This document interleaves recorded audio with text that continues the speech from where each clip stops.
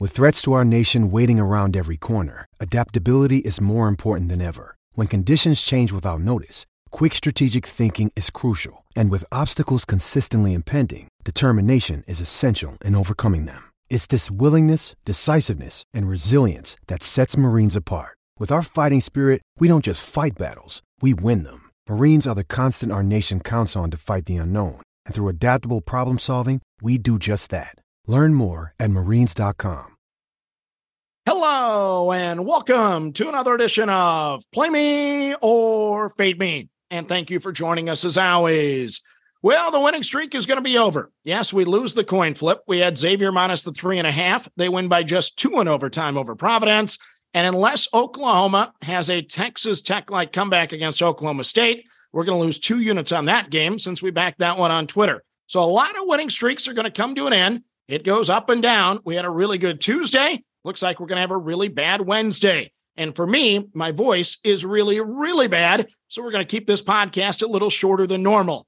Little housekeeping, though, before we get started. I'm going to be traveling to Texas here over the next 3 days. So I may not be on the normal schedule. I'm definitely not going to be online with Twitter since I'm going to have a lot of windshield time driving a long distance. So now let's get to the card for Thursday. And we start in the American Conference. It is Wichita State plus the 12.5 against Houston.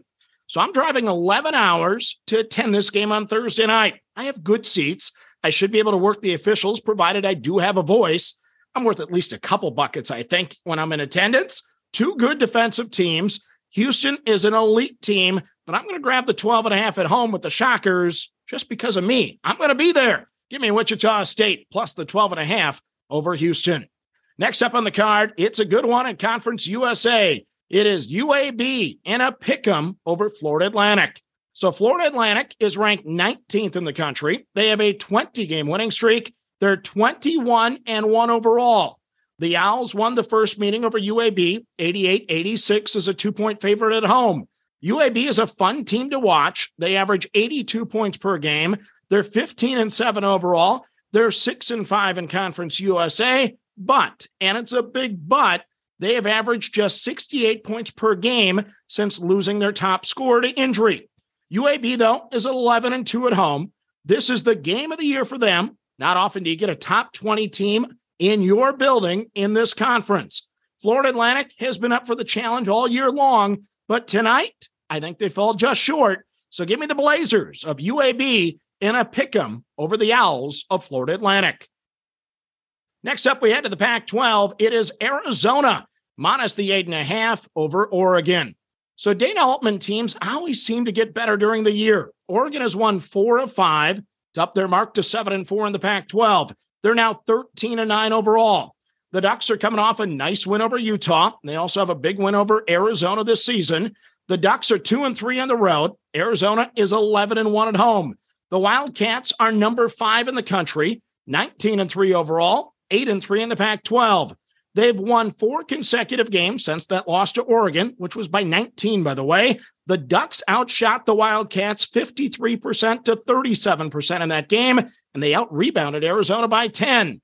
Last time I backed Arizona in a revenge spot, I pushed at Washington State in memorable fashion. The Cats should be the superior team offensively. I expect them to cover the number tonight at home. So give me Arizona minus the 8.5 over Oregon. Then the final game of the card for you is in the West Coast Conference. It is BYU minus the 3.5 against Loyola Marymount.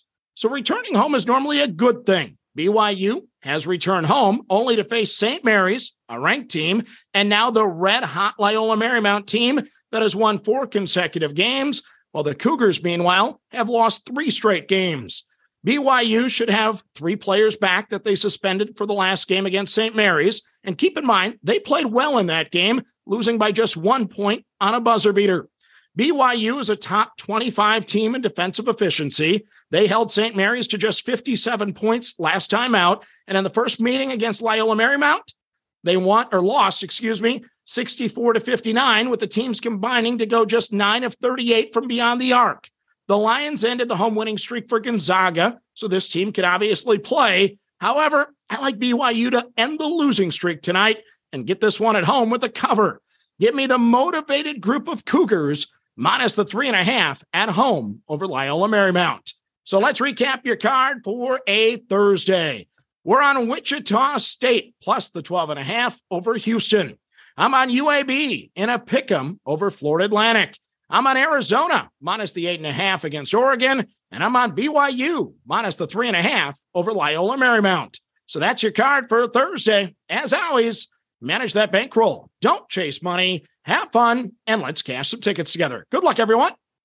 With Lucky Land Slots, you can get lucky just about anywhere. Dearly beloved, we are gathered here today to... Has anyone seen the bride and groom? Sorry, we're here. We were getting lucky in the limo, and we lost track of time. No, Lucky Land Casino, with cash prizes that add up quicker than a guest registry.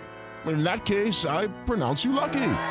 Play for free at LuckyLandSlots.com. Daily bonuses are waiting. No purchase necessary. Void where prohibited by law. 18+. Terms and conditions apply. See website for details.